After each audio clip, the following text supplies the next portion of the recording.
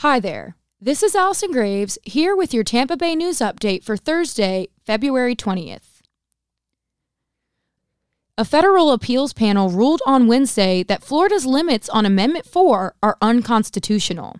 Amendment 4 restored the right to vote for all felons who completed all terms of their sentence. Governor Ron DeSantis signed a bill last year into law defining all terms to include all financial obligations, and the Florida Supreme Court agreed.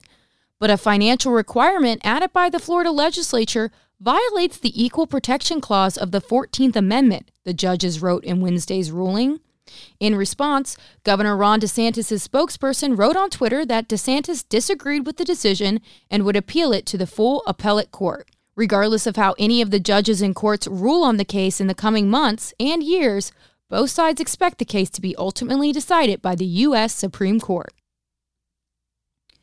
The U.S. Securities and Exchange Commission is accusing a Tampa real estate investment firm and its founder of running a Ponzi scheme that raised $170 million from more than 1,100 investors and misappropriated millions of dollars to pay for sports cars, collector wristwatches, and charter jets. Federal regulators sued Equial, its owner and chief executive officer Brian Davison of Tampa, and its managing director, Barry Rybicki of Phoenix, Arizona, in a federal court in Tampa last week. The SEC's complaint says that Equial and its leaders promised investors that 90% of their money would be used to buy real estate in distressed markets and that they would earn 8 to 10%. In reality, less than half the money went into real estate. At the moment, Davison and Rybicki are saying federal regulators are presenting a distorted picture of their business.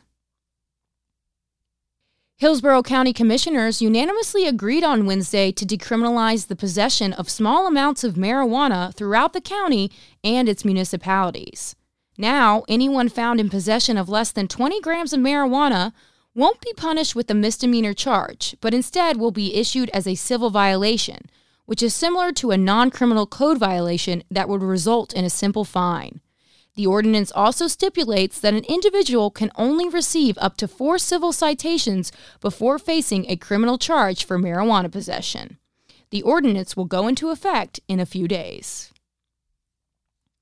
For these stories and more, including a look at the Tampa Bay Rays' new ticket plan, visit tampabay.com or pick up a copy of the Tampa Bay Times.